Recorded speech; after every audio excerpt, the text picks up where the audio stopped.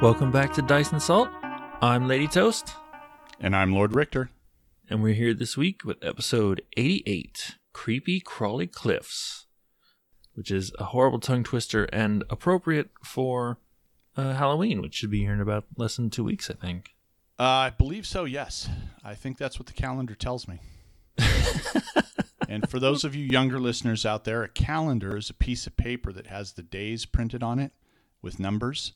And that's how we keep track of things when you're older. Or if the power ever runs out on the battery of your cell phone. I was going to say, I'm pretty sure the calendar's on the phone. But yes, if the power runs out and you, for some reason, couldn't charge it for days on end. So our episode opens up with a character check-in, which I don't know that there's a lot to talk about or any new information to really explore there. No, not really. I mean, I was, like you said earlier, a little surprised that Arginus didn't talk more about his love for Erasne or whatever. That is supposed to be a big push in Arginus's, character and his life, that he's fallen for Erasne and he wants, to melt her icy undead heart and put the spark of love back into her life. And apparently Arginus isn't thinking about her at all. I mean, look, he's got her lungs. He can just give her breath of life. Yes, that's right. He'll just breathe life back into her. There you go. I'm going to be honest. I feel bad for making that joke. All the salt that Tom tossed at us, all that salt he threw at us about dogging on his goal, and then, character check-in, and not nowhere to one be found. Word about Erasne. Nope, nothing there.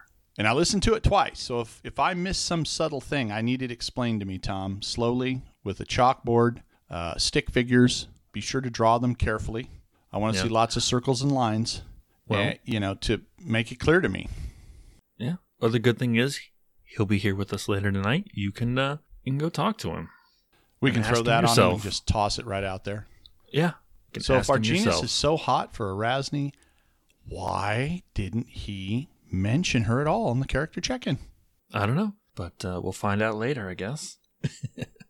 Yes, stay tuned, folks. It's going to be deep journalistic power there. Like we always do. Us. Hard-hitting, right to the truth. No sass. If I cut out all the sass in our podcast, this thing would be like 5 minutes long. There'd be an intro. There'd be a couple of comments. Yeah, we like this episode. Go Inspired Incompetence! And that would be the end of the show. Yeah. They wouldn't get any of our sass, like saying their character check-ins were yeah, this is not needed. It was a weird one. It caught me off guard. I agree. It did. I think it's more of like a pre-show we were talking. I think it's more of just trying to anchor in Matt's new character. I mean, that's what it felt like to me. Just really like, no, he's here to stay. No more of this, Crimson Herald, and then, crazy, Grasshopper Monk, and then, who am I coming up with next? Yeah. And, it's Matt, folks, so it could be 20 characters deep before he actually runs out of ideas for the week. For the week? Oh, wow. The week. Hey, he comes up with them all the time. I mean, that's true. Just to follow this character creation track, I have looked at the 1D&D stuff, and they're separating the attribute boosts from the race. That's one of the things they're looking at doing, which would substantially streamline their character creation, because they want you to pick a race, and then they have set an order out. Pick the race, pick the class. And anybody that's done any character creation, you do things like you pick the race, and then you got to go through everything that race gets you. Right. And then if you're going to do like a variant or something, you have to go through and change it all up. Well, right. And then you add the class, and then it's like, okay, well, the class changes all of these things. It adds all of these and changes these things about the things that you just set up. And it's like, okay, so all of the work I did was for nothing. Well, but if I don't do it that way, I won't understand what my character's trying to do. Well, and the thing is with the with 5th edition and the way that they've done it in or 5th edition and the way they're looking at doing it in 1D&D, you pick your race, you pick your class. So it's race first, then class, then you roll your stats, which has an advantage in that you can put your stats where you want them for the character you our building. The problem I found with that is that then I got to go back and go, wait, what were my racial bonuses again? Because, I decide I want to play a halfling fighter, for example. And it's like, oh, crap, what are my racial bonuses? What do I got to adjust? If they take those racial bonuses out of the race portion and put them into your background, so you pick a race, you pick a class, you roll your stats, and then you do background, and the background adds that stuff, then it kind of gives you that right tweak. So you kind of go in a very linear path instead of a go forward, loop back, go forward again. Nope, loop back again. I don't like that. Go forward again, loop. It kind of makes it a, boom, boom, boom, much more linear process, which of course would make it much faster and more streamlined. Yeah, I guess so. Normally what I would do is pick, the racing class and then build my stats around it, because generally I'm doing a point buy. But I guess if you're rolling for stats, I don't see why you would roll them first if you knew what you wanted to build. Well, in the old days. Unless you're rolling and you're like, okay, well, these are my stats. What could I make with this? Yeah, in the old days, we always rolled the stats first before we started picking. Ugh.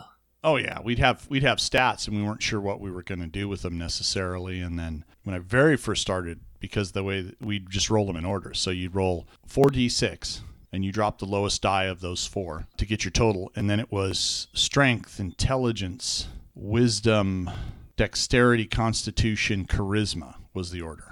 That makes no sense. Yeah, that order makes no sense. There's 3 physical stats and there's 3 mental stats. Well, yeah, that's a modern construct, bud. Not even second edition. I think second edition reorganized them and grouped them into the current thing. They might actually have done that there. But yeah, the original was strength and intelligence, like I said, in that weird order. Yeah, that's assuming I'm even remembering it correctly. But it was weird. And then we just take them in order, 6 exact stats for those 6 things. So you're like, oh, God, please, this one be good. So you end up with some stuff, and you're like, well, what the hell am I doing with this? Huh. And then we thought we were clever when we're like, okay, just roll a set of stats, and we can move them around. We thought that was a big innovation. Huh. Interesting. Yeah. All right. Back to our exciting episode. Yeah. We get another flashback, which is, I guess, with a new character, we need with Tia Bliff, a new flashback. We need to know how they got out of the. I think it was a spirit visual flashback nightmare. Yeah, it was definitely a nightmare. I love how the Alex is describing Tia Bliff basically stuck in a room, and there's a monster clearly outside that's ripping some poor woman to pieces, and someone suddenly knocks on the door. Hello, I've defeated the monster. Can you let me in now? And he's like, no, come on, let me in. No. Let me in. Oh yeah, that was good. I think my favorite part of it, knowing that what he was going through, and knowing this is like that Arginus Vigil episode. Yeah, it helps that we have more context for the monsters and stuff attacking. Mm-hmm. Because he doesn't have to explain that this time, because we've already listened to how and why they're there and what they're doing. So it's more of a streamlined thing. Yes, very streamlined. But I like the appearance of the nice. Vulture-like mask and the black skeleton with the enormous wings, and turns out to be our old buddies Umble and Thoot. Yeah, and it's always nice when we get character callbacks. Oh, yeah. That. And they seem to be doing something which I didn't expect them to be doing as psychopomps. Psychopomps, yes. Although we actually get some names for the monsters this time, because Tia Bliff's like psychopomps, quipoths. I forget the third one he drops, but he basically drops the monsters that are running amok in these flashbacks. Yeah. Arginus's flashback, then his flashback. And yeah, Umble and Thoot are, I guess, collecting people that are still alive somehow. That part wasn't 100% clear, but there was something. They were collecting folks. It seems like they were. It seems like they were finding people in the city that weren't actually dead, which might make the whole Obal situation a lot less important, because maybe it's just a side effect of the explosion that some people have a disposition to these things and some people can survive the explosion. I don't know. Yeah, I'm surprised. It still knocks you into the boneyard, and you've still got to find a way back to the material plane. But I don't know, maybe it's a side effect of the crazy magic that Tar-Baphon's doing, that it just can't kill everybody, or some people are just statistically likely to survive it. Yeah, because it looked like there was a whole basement. Yeah, that's of what people. It was a basement, and there was the commentary. The description was that they weren't the same kind of wispy folks that weren't facing their, what had happened to them and kept, sort of evaporating in smoke, they were different. They looked more substantial. They, looked like they were alive. So I have no idea. It's an interesting development. I really liked it. I did. I enjoyed it too. And, the fact that they kind of fast forward, at least I'm imagining them fast forwarding Teoblith back to the material plane. Yeah. Back to the, to the party, to catch to the party so that they, everything keeps going along. Yeah. It's kind of nice. Like he doesn't have to spend days on the dead roads or anything like that, which is nice. Yeah, it was very nice. It's just kind of, it might be a little bit insulting to Uhtred who had to go through that. Well, remember Mictana was trying to stop him. I mean, with Mictana gone, that is also maybe true. There's no one to stop Umble and Thut from doing what they're doing. Whereas there was Mictana before, and they kind of couldn't, they had to work around her. Couldn't work directly against her or whatever it is. Yeah, all of that from before isn't super clear, and then you get rid of Mictana, right? And the party goes forward. But it's not often that you then say, okay, well, we remove this bad guy, and now that this bad guy's gone, what does that mean for others coming down our path? Right. And, this is also not one of those things like, well, we removed the bad guys, so trade flows freely now into the town of, Dirt Bend or whatever. I didn't want to say Sandpoint, because that's a well-known location. Somebody would jump me on that. So I mean, I guess so. I don't know why they would jump you for this. Because it's Sandpoint. It's a well-known location. It's in Rise of the Rune Lords. It's in Jade Regent. It's, it's like Pathfinder's quintessential starting town. It's where they like to start things off, or reference at least, I guess. But after that, we get, I think the thing that most of us were kind of waiting for this whole episode, which was the Uhtred and Teoblith watch, where he kind of explains the death of Eredin, or at least what was happening around that time. And apparently there were prophecies about his death. Well, not about his death, but... Well, there were prophecies about Eredin's return. On the watch, though, there's two things. Like, first, Uhtred and Teoblith talk about how Teoblith got here, and did you use the dead roads? Did you not use the dead roads? That, which gives us some insight into how Teoblith catches up, essentially, to the party. And then here's the big news, we had the big drop last episode. This isn't the end of the world. I was there 300 years ago when, a god was killed. This isn't... He's been alive 300. No, it's 300. I thought you said. I think Eredin died only like 115 years ago. I think that's... Okay, yeah. Right. I didn't go actually looking online to get any of that stuff 100% because I didn't want to accidentally stumble across something. I don't mind finding spoilers for things, because by the time I end up watching whatever I just spoiled, I probably won't remember.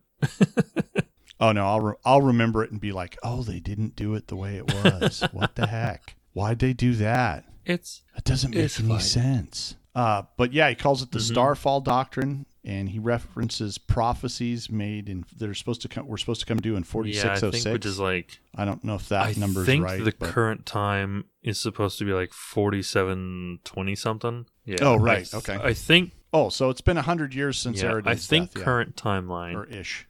Every AP moves along at the same pace as as they're released, so like they'll release an AP and it's supposed to take place within like the 6 months that it's released. And then the next AP takes place like the next 6 months. Right. Basically, so that real-time passing corresponds to the campaign. Yeah. So I think the current year would be 4722, but I'm not 100% on that, but I think that's what it's doing. But yeah, so this would have been like 115 years ago. Yeah. Made a note of the king of Cheliax, who was King Gaspadar.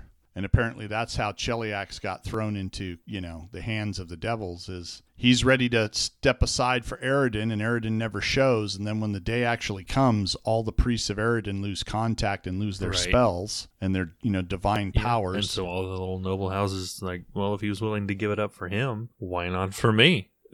Yeah, well, why not me step into that gap? Because he obviously doesn't want it. So, and of course, obviously he doesn't, he shouldn't get to keep it because Eredin didn't come back. So that prophecy's not true. So maybe he's not the real king. And I'm going to convince everyone he's not the real king. So I guess that kind of explains how they got, like you said, how they got taken over by devils. And it doesn't really explain it, but Well, yeah, I don't know how they got tied into it. I assume that the house, I can't even remember the name of the big house that's in charge in Thrun? House Thrun? Maybe. I don't know. Yeah, they obviously cut a deal with the devil and took control.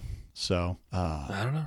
It was interesting. I just had a very interesting thought about the prophecies of Eridan's return. I wonder if, since they've never actually written down the prophecies, just said that it was prophesized that he was return. I wonder if it's one of those things like, like aloha means hello and goodbye. Maybe. It's context oriented. I wonder if the word that was used in the prophecy to indicate that he would return might also be death. Yeah, something. Or, I'm not going to return. I'll be back or I won't be, whatever. So then what it's really prophesizing is that Eridan ends at this time and then boom, that all goes correctly. So it's not actually the age of lost omens. It's more, the age of misinterpreted omens.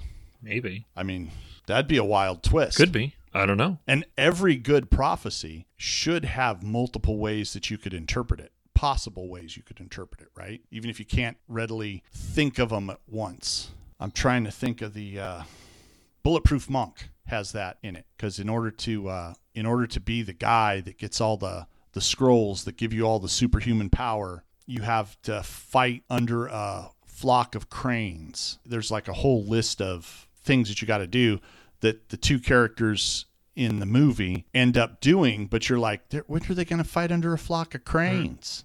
When are they going to do this? When are they going to do that? And it's like, there's a bunch of cranes in this one subway location they're in New York, and there's a bunch of actual cranes that are, for moving trains. They're not the birds, right? And then, you got to fight in a princess in a palace, or I forget what all of them were, but basically there's a one and you go, oh yeah, I see how that would be, that's literally what they did. And thus that fulfills the prophecy. And, these two characters, since they go through it together, they, have fulfilled all the steps, even though it's like totally not at all what you were looking at in the first place. So anyway, I could be interesting that way. No, because I think he said the prophecies were in it as yeah, and he didn't know how to read it. Right, didn't know how to read it. But as we know from Starfinder, the Aslanti take off into space, and I think they go to the stars, which I think was already the Pathfinder lore before Starfinder came. Right, they're just taking and Starfinder just Pathfinder lore and added on to that. Yeah. So kind of crazy there. Well,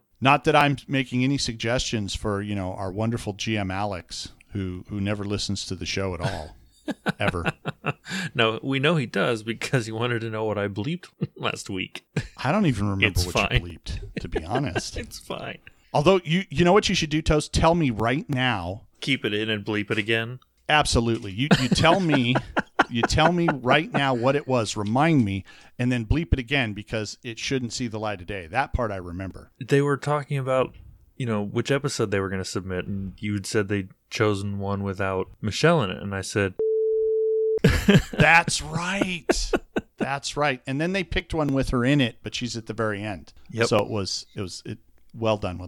Yep. Bleep all this out. Oh, I'm just going to bleep my little section. Oh God, that's great. That's for you. Great. It's just for you, Alex. You asked for it. We gave it to you. That's right, fans. We listen. I guess after that, they kind of... Oh, there was one other point on that caught me. Teoblith says that Pharasma knows who killed Eridan. I think he says she might be the only one who would know. Oh yeah, He says something, but it puts it squarely in Pharasma's right. court, I guess being the god of death, would a god's soul go through her court? I don't know. Honestly, I don't know. But I guess after that, they all wake up and they get on the move the next day, and they end up at this giant waterfall, or they end up at a trail to the giant Cascade. Waterfall. Yep. They come upon the Wailing Cascade. Yeah, and as they're going there, they get almost ambushed by these two giant razor mouth spiders. Yeah, Solifugids. Yep, that's a mouthful. Yeah, it is. I don't know who comes up with these names. I don't know. I have no idea, but somebody needs to slap them. That's what I think. I don't know. But they have a fairly quick combat, and Elxie kind of gets her ass handed to her. Oh, yeah. I mean, I think she was pretty close to death there at the end. I forget the exact number Alex said she was at, but I know she took almost 100 total at one point. Yeah, that was a rough one. It could be bad. A rough one. Yeah. I mean, it would be really bad if the party leader died. Yeah. Where would the party be without the party leader? I mean, she's the only one keeping them on track when they do survival checks. Oh, yeah. She literally is keeping them from getting lost. I know. That is so bad. So bad. I know. But that's why I call her the party leader. She does all the things that need to get done. Where everyone else is rolling like, oh, I got a 7. Oh, I got a 13. Elxie's like, yeah, I got a 36. We're fine. Which I love. I love Elxie to death. Oh, Elxie's the best. Remember, folks, Elxie for everyone. $1 a month gets you into the Elxie Club. That's all you got to do. Send a message to Matt. He'll make it happen. That's all I'm going to say. So I took a second and looked up the Solifugids, and I think the way they have it on Archives, which is the official Pathfinder source, I think the Razormouth Solifugids are listed as a Razormouth, one word, and the Solifugids are listed as, they have a Solifugid giant and then some other kind of Solifugid. I forget what it is, but it's the giant one has like 10 legs, so it's like a extra arachnid or something. I don't know, but it's a little weird. I think at that point it's just an insect. Yeah, it's not just an insect, it's extra insect. It's insectisect. I mean, not everyone can have a name that's, King Shark, Shark of Sharks, Right, it's very good. They should pay you to name things. Well, not me. The great white shark is Carcharius carcharodon, which is, super sharky. I mean, it's sharky. It's, it's saying shark in Latin, twice, essentially. Oh, okay then. I didn't know that. Yeah, it's pretty crazy. So, and you can't just literally interpret it then as to what they mean, because then you get what, sharky? I mean, that's what the hell is that? So, obviously they're meaning, uber shark or shark of sharks or el sharko, the fiend. I guess after that, they defeat the Solifugids, heal themselves, and then finally make it up to this really, really cold, misty cliff. Oh. And they have to start making, like fortitude saves for the cold, which is kind of neat. Very much. I've had to do those in some games, and they're kind of fun. It can be. The other It's tedious when you play book 3 of Jade Regent, and it's like, great, the entirety of the book takes place in extreme weather. And you need to make these rolls every hour. And I'm like, and they do it to you in Reign of Winter. Likely. You get it in Rise of the Runelords, a couple times in Rise of the Runelords. But the part about it that I like the most is you totally kick its ass with Endure Elements. Oh, yeah. Low level, first level spell, lasts 24 hours, gets you out of the problem, fixes it, and almost everyone doesn't do anything with it. I mean, my party did. When they got up there, they had, wands of it, and they're just boop, boop, boop every day. And so, I'm like, cool, I don't have to make you roll for this. Yay, you took that off my plate. I guess it kind of brings us to the end of the episode. They kind of bypass the cliff, because they just dimension door twice all the way up. There's nothing wrong with overcoming an obstacle with a little bit of magic. Nothing at all. Nope. So they get to the top of the cliff, and that's kind of where they leave us on a cliffhanger. On a cliffhanger. Oh, God, that was so great. That was so great. That was, I think, this has to go down as one of my favorite cliffhangers, because it was like, okay, you've ended the episode, and it's like, wow, this doesn't feel like a cliffhanger, but we're on a cliff. Oh man, yeah, that was good, pretty Tom. Good. That was good. Well, you can ask him about it. He's here. So I guess let's. Why don't we go talk to Tom? Let's see what he has to say. Hello, Tom. Hi, Tom. Hello. How are you? We've asked you to be here today. Are you glad to be here? I'm pretty stoked to be here. Actually. Oh, is this what this is going to be? A bunch of puns about axes? Axes and hatchets and chopping, yes. Oh my. Yeah. It's going to be excellent. It's a lumberjack's paradise. Well, we were trying to I wanted to slow down a little bit on the interviews because I was having to edit them, and we were doing like back-to-back episodes.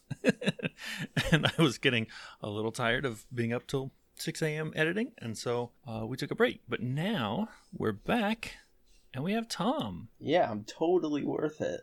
Absolutely. Well, I appreciate, no, like, in all seriousness, I do appreciate you guys bringing me onto the show. I've been super stoked to be here. Yay. I'm glad. Well, I hope you're prepared for hard-hitting, truth-finding journalism that's going to get right to your soul. We're going to ask you those questions, and you're going to have to chop those answers so we can get there. I mean, it's going to be all Paul Bunyan on your ass, really. This is going to be a good episode. Do we want to explain the axe things? Or we just want to let people figure it out? I think we just let people figure it out. You know what you could do for Alex, just because we're kind of in a bleep mood. You could go, here's what we're doing with the puns tonight, and then you could bleep it out. I don't know. Or just throw a bleep in somewhere. I don't know. I mean, it sounds like you just did it. Oh, and I'll perfect. Just bleep you. I love that. All right. I guess we can kind of get started. We don't have like a big thing that happened to our genus to bring you on. We just wanted to bring you on because, you know, like with Matt, Crix had died, and, you know, Michelle was heavily featured in the episode she was on. But yeah, we just kind of wanted to get you on here. So well, now I'm on. You're here, and we have some questions for you, Tom. Oh, God. Now, I'm just going to throw this out here. We took some serious salt from Tom about his love for Erasne. How our genus is hot and heavy for Erasne. He thinks about her all the time. So question number 1, with our genus so hot and bothered about Erasne, how come his character check-in did not mention her? Not even once. You know, it's funny that you mentioned that. So I think it's funny too. Originally,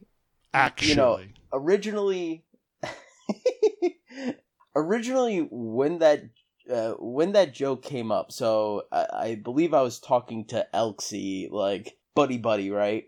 We're walking down the path, and I just go, yeah, she liked me, or something along those lines, right? I believe it was not she likes me. It was something like she wants me, or it wasn't just yes. she took a shine to me, and we're maybe like friends now or besties. It was no, she wants me.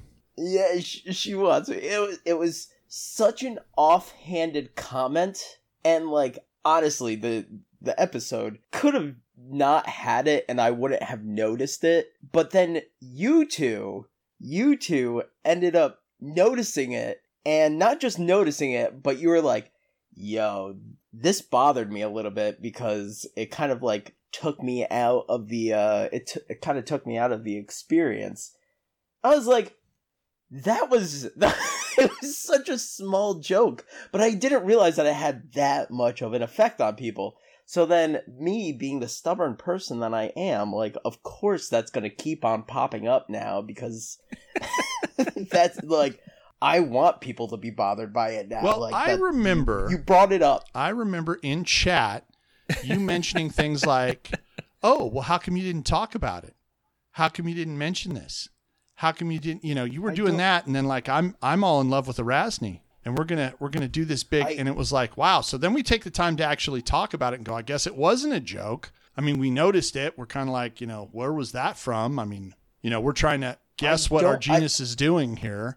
And then, you escalated it and really threw down the salt. I mean, flat threw salt at us. So, I mean, what I'm saying is this real, or are you just playing with your character here, like pretending things left and right, like not even seriously role-playing our genus? Well, so I don't remember that conversation in Okay, I'll go look for it in Discord. No problem. Yeah. If you could pull up exactly what I said. Because here's the thing, we also record maybe I think weeks in advance. Yeah, weeks in advance. So I don't think I would. We were talking about an episode. Yeah. I don't think I would randomly pull it up. I think you guys were talking about it on an episode. Like Lady of Toast, like was actually hucking salt at it, and I think I think I might have brought it up a couple weeks later when I like because I let these things kind of run for a couple weeks. And then I listened to a few of them. And then I think I brought it up like a couple weeks later. And it might have seemed random, but like I promise I did not start this.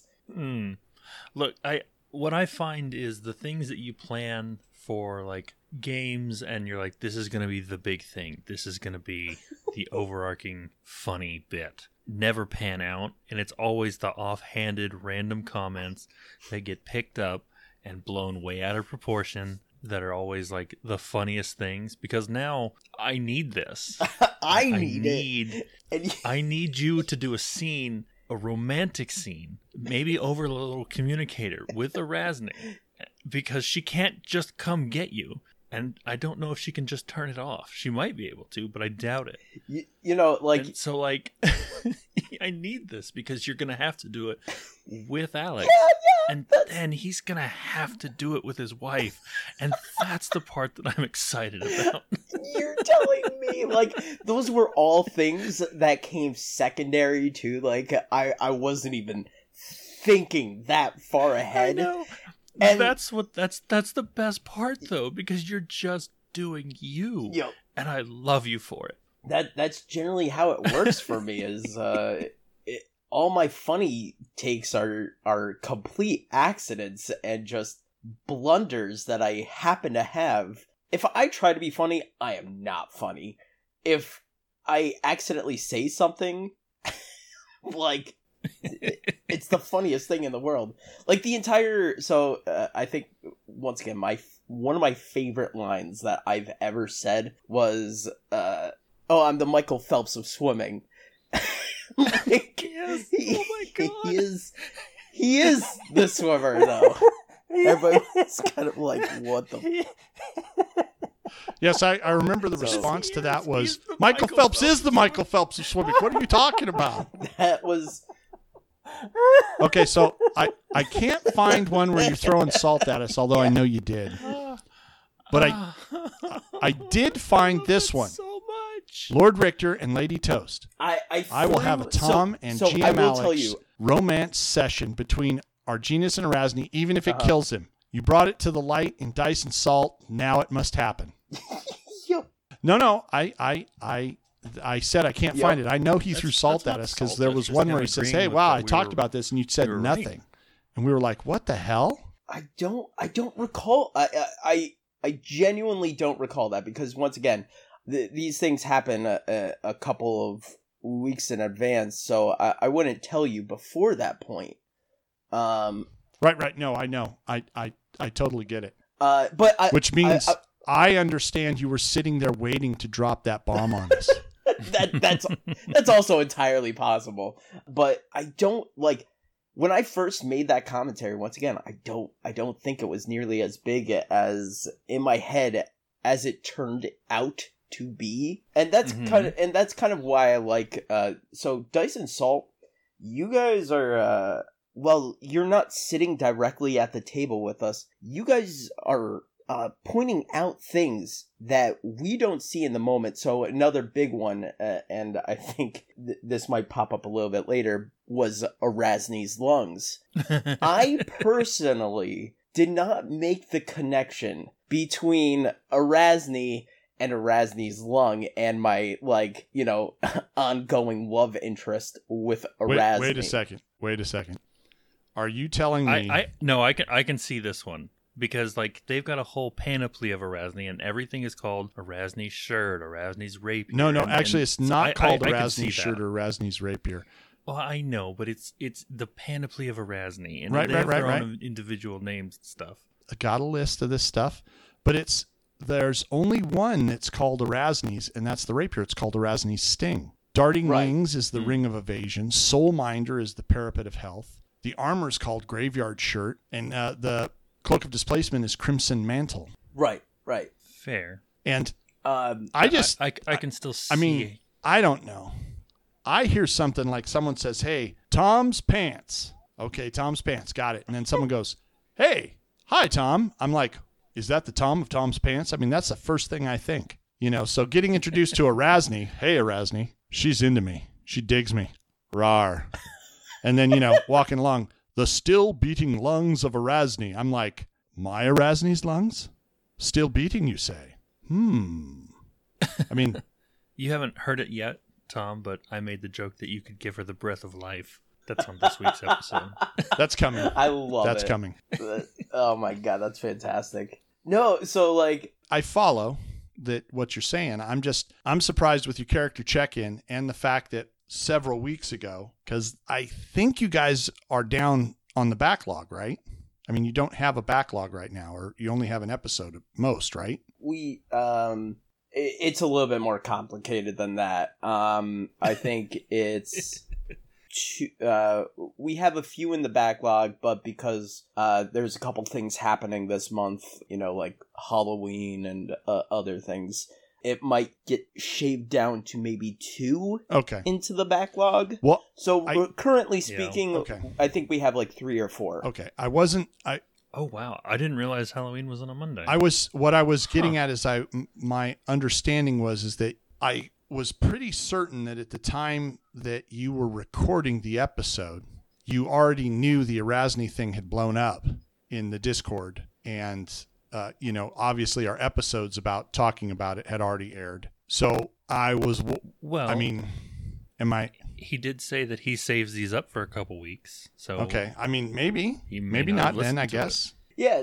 Once again, I think it was 2 episodes. I think you might have actually been in 3 episodes. The time that I listened to the Erasne one, when you guys brought up, the offhanded comment between me and Elxie of like, yeah, she's hitting on me, like. But no, and I could easily be wrong. I just don't remember having that conversation. It's fine. I don't remember most of my conversations. Okay. I have a terrible memory, so it's fine. Well, I think it's time to ask our guest the next question. So now that you're there, now that you know you've got to be hot for Erasne and you got to make this love scene happen, even if it kills GM Alex. What is your plan? GM Axel for Erasne and her still beating lungs? I mean, how is Arginus going to pull this off? All right. So you want to know what's funny is it's because of your episodes. Once again, I didn't make this connection to, like, really honestly did not make the connection of Erasne's lungs to Erasne. And so now that I have that connection, I don't know how to, I feel like Arginus, out of all the people there, might randomly bring this up. But, like, guys, we're traveling for Erasne right now. And I think she would want to know that we have her lungs currently. Like, what's it going to look like when we show up there and she sees a blinding light of magic emanating off of a person, and she's going to question each of us, be like, why didn't you tell me about this sooner? That's exactly what I said. It's like, if you know you have them and you didn't tell her right away, she's going to be pissed. Yeah, once again, you guys are sitting at the table. Like, well, you guys don't think you're sitting at the table? You're sitting at the table, because I don't think this was brought up before. Yeah, I just... My thing was, if you knew about it, when did you know about it? And why didn't you tell me? Because you have a way to communicate. My other thing was, I'm pretty sure she's just spying on you anyway. Like, I'm pretty sure she's keeping tabs on all of you, probably through either, the specific item that lets her talk to you guys, or maybe through the other ones, I don't know. But I'm pretty sure she's spying on you anyway. That's just my own theory. Well, I think in game terms, it would be pretty easy considering they have her, what is it? Oh my God. Panoply, sorry. So in game terms, I think it would be very easy to find them with all those items that she knows so personally, to go looking for. If you were using, scrying or divination and stuff like that. And, she could target, say, Elxie, or I don't know who else might not have the best will save. And so they might not even notice, kind of a thing. Yeah. I guess now that you know, Tom, now that it's out there, now that the connection's been made for you. Yep. has this sparked any exciting plans? I believe in an episode when we talked about the lungs, we talked about what does this do for Erasne? What does this mean in terms of her lungs are still beating? And, because remember, her body was taken from a tomb and she was dead. Air quote that dead, but she was dead. In the flashback, I think the flashback that started this book, I think. I believe so. And now we've got still beating lungs, and there's obviously fresh blood coming from it all the time. And both Toast and I were talking about, well, does that mean we could maybe get away with a resurrection? Or, what can we do here? Or what could be possible now that wasn't possible before, maybe? And Arginus you've had time. So Arginus has had time to contemplate this. What you going to do, buddy? I want to know the plan. How are you going to woo her? I only want like the vaguest bits of this plan because I think, like you said earlier, off the cuff Tom is best Tom. Yep. Yeah, so I don't actually know. Like, here's where my thought process has gone to, right?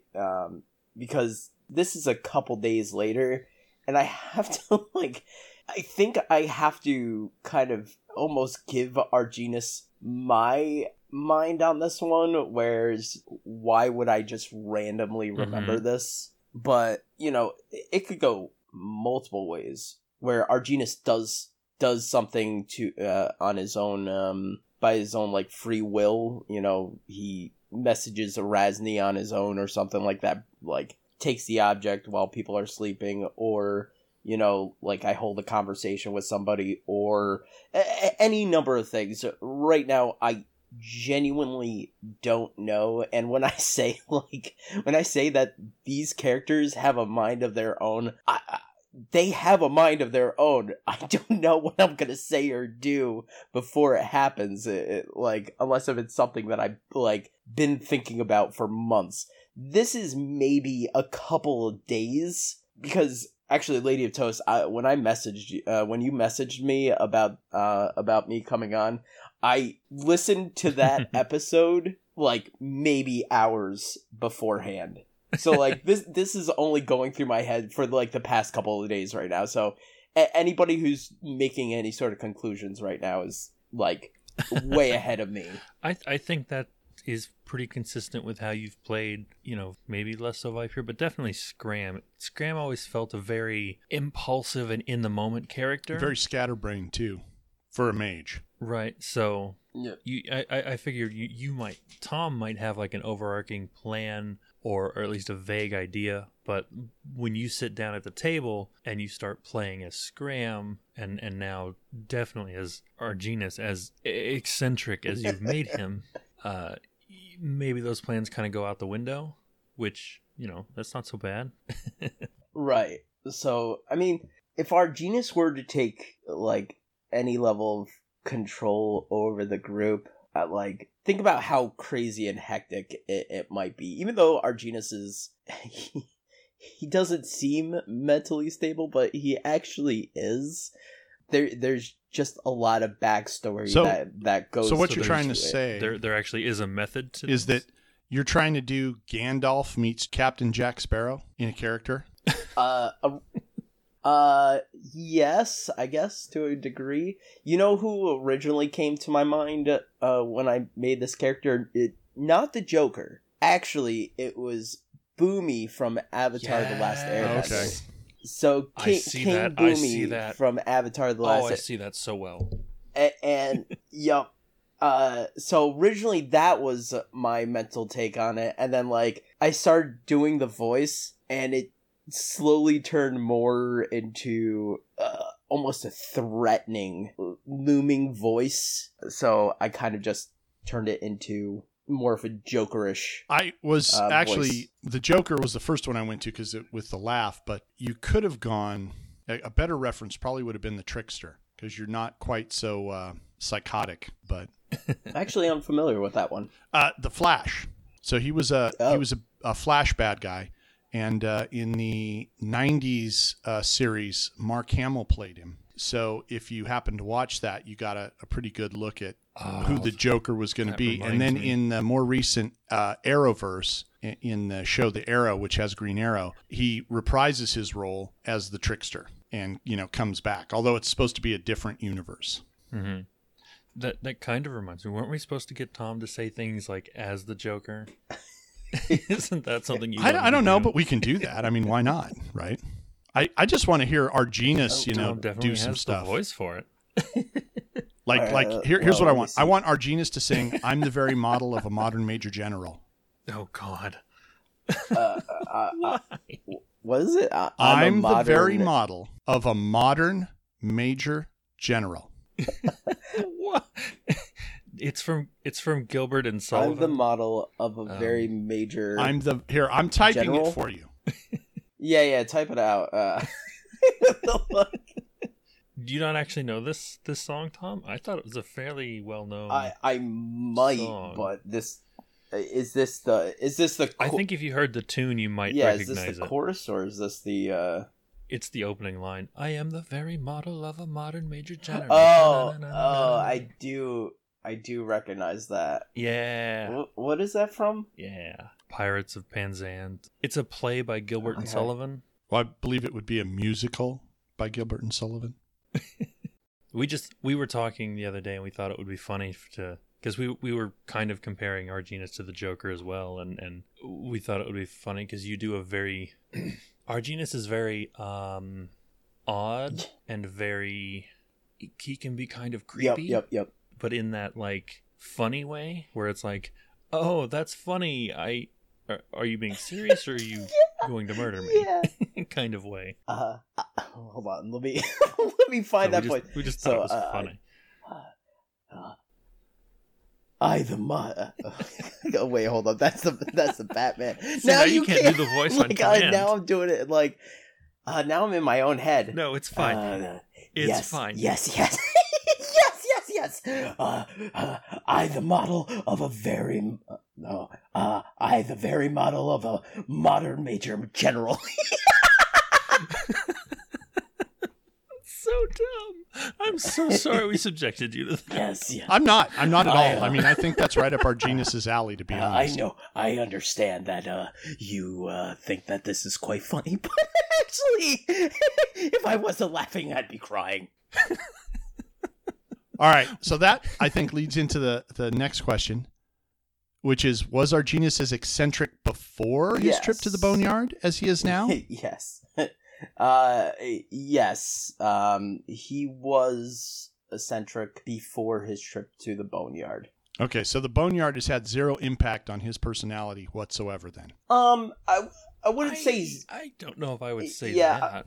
I mean, it's not my character. Even I wouldn't say that. I mean, the Boneyard was like a really, that's some tough shit to go through. No. And I don't think any of Well, you came out. I know that it's unaffected tough by it. shit to go through. Arginus strikes me, at least the way Tom has played him, as the one character in this that gets thrown into this mess that is like, so that's how this is going. Okay. I mean, I'm not saying he didn't find it terrifying or scary or other stuff, but I mean, on a different level, he's like, just, wow, what an experience. I did not think it would go that way. I mean, that's what I kind of hear his internal dialogue as. Just this. I'm glad that you're getting that because that's kind of almost what I'm going for. But like simultaneously, I want people to understand that Arginus is still human, and the shit that he's been through is very like mental breaking. Even like in the Boneyard itself, that kind of like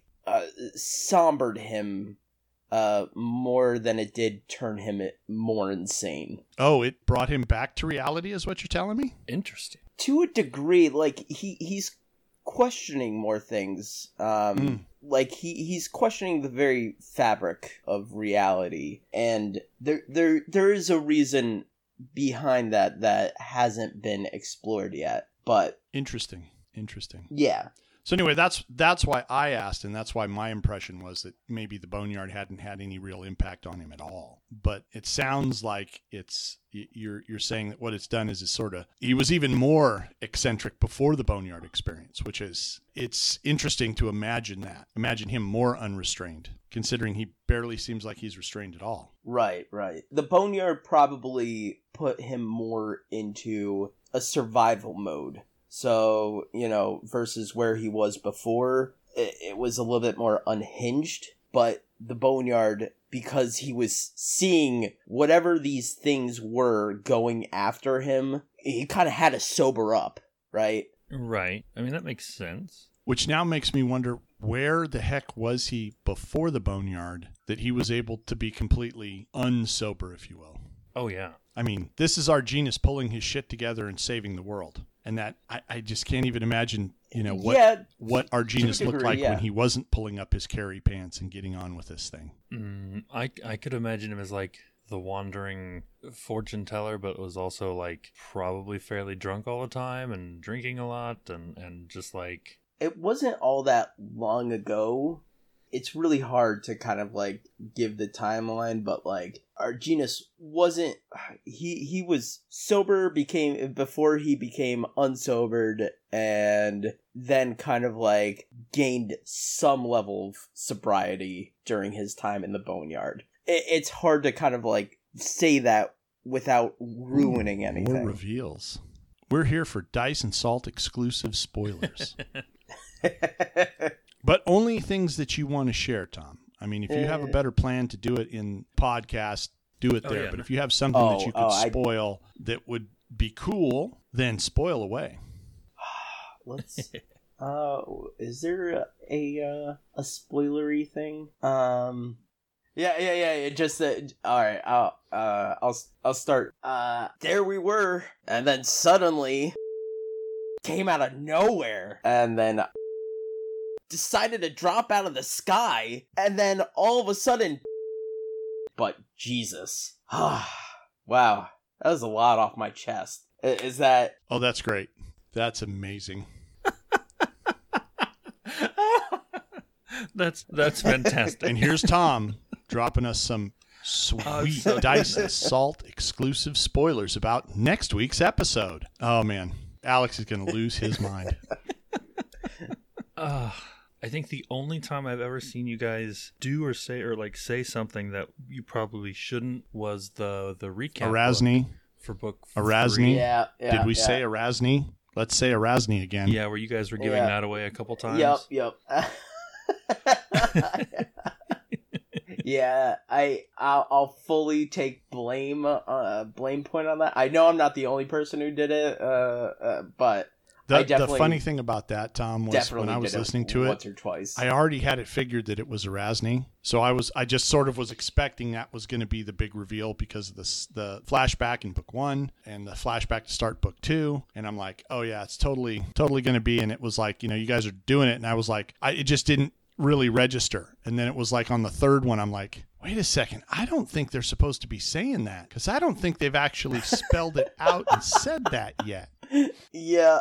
I missed it entirely when you guys were doing the recap, the live version. Like, I didn't catch it, and I had to have it explained to me later. Yeah, well, there's also the fact that, like, if you say something confidently enough and you don't try to backtrack on it, like, it could go completely dismissed, like it was unimportant. I think people, mainly myself, brought it up one or two too many times, but, also directly saying, Tom, you're not supposed to do that. Well, it's true. Also, that is true. But I mean, how else do we stop Tom and Nick from like Erasne? Matt turning around in his chair and tapping me on my shoulder. Yeah, but it was more fun for Alex to implode. It was funny. I noticed that. I do remember in the live part when we were doing the live listen, that I was like, I don't think they're supposed to be saying that. And I was sort of half going to say something. And then I went, no, if I call it out, people are going to catch it. So I'm just going to sit back and not do anything. And then Alex was all, well, if some people would shut their mouths about the spoilers. And I was like, oh boy. It was good times. So what is ahead for Arginus. I mean, what is he going to do now? Or what can we expect him to be thinking about moving forward? I mean, you're playing him, and immediate actions, it can be crazy, but he must have some sort of thought about what he's going to do maybe after this or as this gets more difficult or something. I mean, there's got to be something where he's looking to the future a little bit, right? I mean, he's got the cards that he plays with, and by plays with, I mean, he reads the cards, he does that stuff. I mean, he's got a lot of stuff giving him information, so he has to be looking forward a little bit. What if Arginus was trying to anticipate what's coming up? What is he seeing, Tom? I mean, it's a little bit complicated because Arginus is one with fates and a person who is true neutral in the way things go, but his personality is actually chaotic good. So I don't think that answers really what you were asking me, though. It's hard for me to say that there's a path that he plans on following afterwards. I think right now he's just trying to settle a score that kind of disrupted his path. So it's hard for me to say without, delving into his backstory a little bit further, but he definitely is working towards something. Okay. But that something might happen during our quest. Okay. I guess my question for you would be, like, if his whole thing is giving out bonuses and stuff for the Harrow readings, I was kind of curious why he doesn't do that almost like every morning. I know that would be kind of difficult to do on the show. That's. But you guys could. Yeah. I could condense it down, I guess, or just not do the actual reading and just. Yeah, I think. Draw the cards and give out the bonuses. I think every person on the podcast is probably saying the same thing to me right now. Not one of them would probably disagree with that statement. I enjoy characters that have a complicated twist or fold to them, or have some fun outside thing that's happening, like Arginus with his Harrow cards. The things that I don't take into account is what happens while that's happening. So, like, the technical stuff. So, I think part of it is that I had Arginus start out as, a level 10 character. If I built into him, I feel like I would be a lot more comfortable with everything that he's doing. But because I didn't build into him and I kind of just started with him at such a crazy high level, I think I'm still kind of working what's actually happening with him. Okay. So, yes, you're 1000% correct. That probably should be happening, and like, I blame nobody for itching their head on that one. It's just more along the lines of, I'm sorry, like, I may have bitten off a little bit more than what I thought I was able to handle. I mean, that's perfectly fine. I run a whole play-by-post game, and there are times when I feel completely overwhelmed by it. Right. And let's face it, this is coming from the same person who forgets to put on mage armor before battle. Yeah, you did that in the charity game too. No. All right. It's true. We did a whole charity game last weekend. I was there. Right at the end of the fight. So, all right. On that though, you're 100% correct. But here's the part that you're not correct on: is that the mage armor actually had nothing to do with my AC. It actually had to do with the armor or the arcane ward that I had, which I can just spam mage armor in order to fill up this ward that gives me temporary HP. I had armor on already, so the mage armor really wouldn't have done anything extra. So you made mage armor useless. Oh, okay. Well, and you still forgot to use it. Yeah. It was still mechanically relevant. But I will say this about Tom in the charity event. He was fantastic. It was a lot of fun to play with him. Oh, absolutely. Yo, that was did he have some nasty words for Matt. What? Oh. Oh, yeah. Matt, in the middle of our last battle, or actually at the ending of our last battle, he donated. All right, like, fine, good people, great, fantastic. At the expense of our characters dealing with a disadvantage. Gonna be salty about that, but also, yes, go to charity. Good. Thanks for donating, but It's Well, I remember the words. It's Matt, you can't do that. It's like You got to check with us before you donate. that's exactly what I did.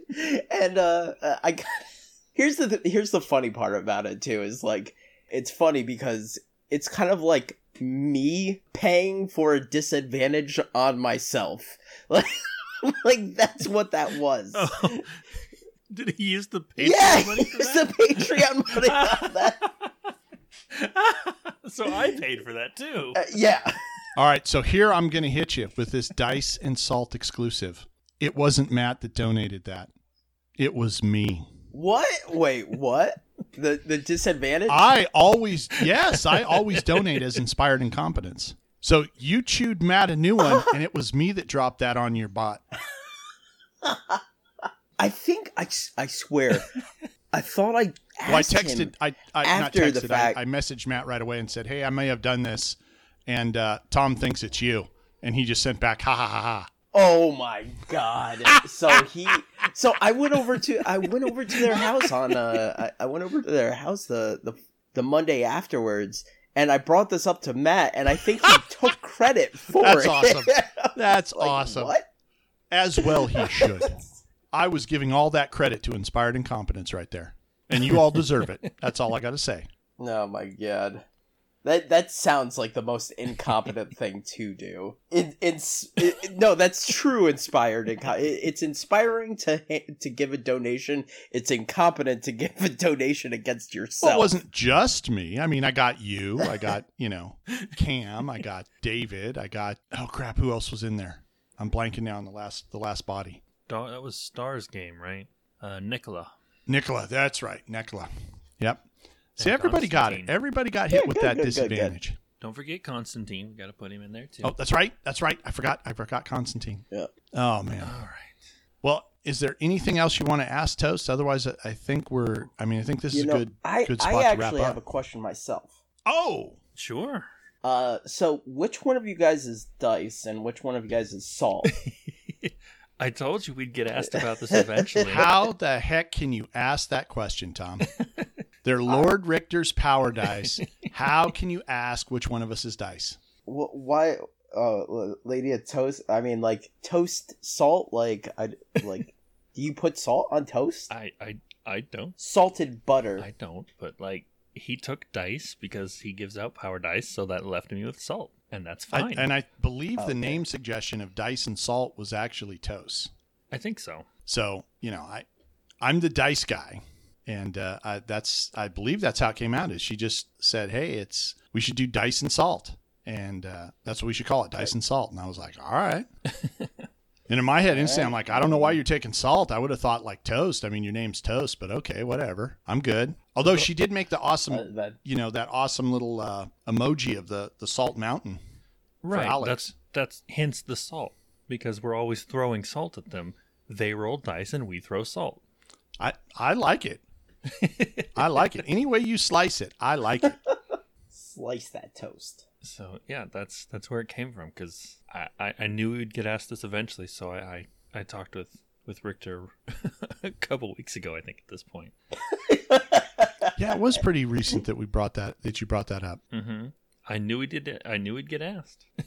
You had to have a serious sit-down conversation for it. It's like, all right, we really need to pan It's this nice that you out. think any of this is serious. Well, it's nice that you think we had this detailed conversation to sort of salt out the meaning of the dice and straighten it out. You still said salt. I know. I was Oh. slapping myself for breaking it and not just rolling with it in the first place. Why so salty? See, now I just need audio clips of Tom doing Arginus's voice for different things, so that I can just. It's too bad that you can't do like little audio gifs in Discord. because I would totally pay Tom to record some things. Oh God. I'll do personalized what was it? Personalized phone answering machines. Just like, well, hello there. This is Lady of Toast's phone. She's currently not here right now. Please leave a message after the beep. We call that a sandwich. I don't know. It's gonna be. Oh!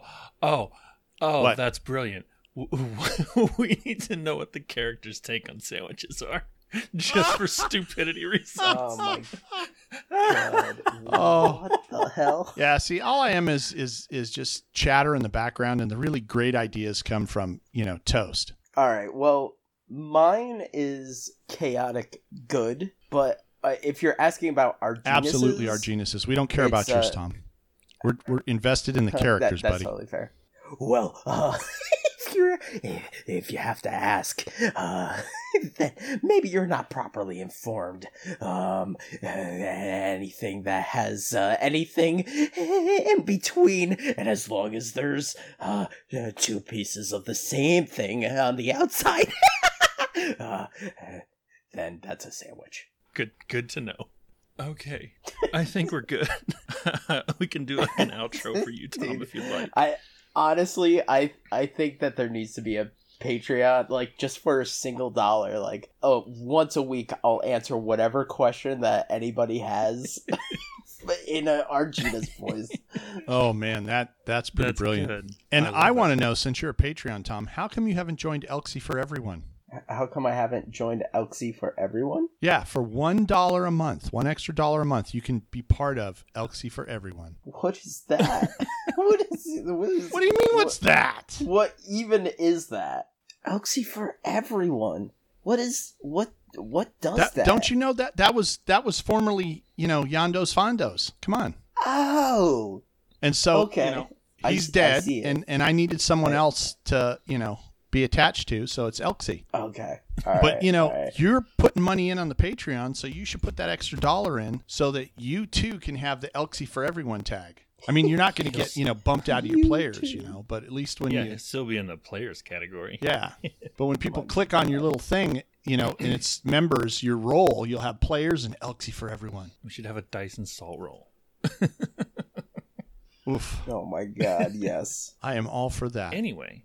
If you guys would, you guys should take like questions from the audience. We could. So like, just have people write into the show and be like, oh, this person asked this question. That's an excellent idea. I mean, we've been paying attention to the Discord, but we could absolutely do like a segment, kind of like, we do our normal show, talk about the episode, and then we could do almost like an interview, except we could take questions and talk about questions and ideas that are specifically, asked or thoughts that are suggested. I think that's an excellent suggestion. Thank you. Yep, absolutely. Yeah. I guess that's everything we've got for you this time, Tom. Thanks for coming by. Yo, thanks for having me. Seriously, that was a great it was time. A blast. I guess we'll talk to you next time. We definitely need to have you back on, and we definitely want to have you if you're willing to record our Genus quotes. I will certainly take you up on that. Anytime. And that does it for us this week. Thanks, Tom, for coming out. You can find us and Tom and the rest of the players on the Inspired Incompetence Discord. Links can be found at inspiredincompetence.com. I'm Lady Toast. And I'm Lord Richter. I'll see you next week.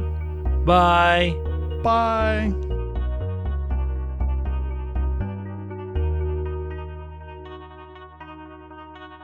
Oh, Tears of a Clown. There we go. Now I got to find lyrics for Tears of a Clown. What? What? Well, he said, I'm not going to sit here and have Tom do voices. By the end of this, it's going to like turn into like Smash Mouth. Somebody once told me that the world was going to roll me. That's outstanding. That's just awesome. You totally should get the answer or whatever you're going to do, and then we'll bleep that one too.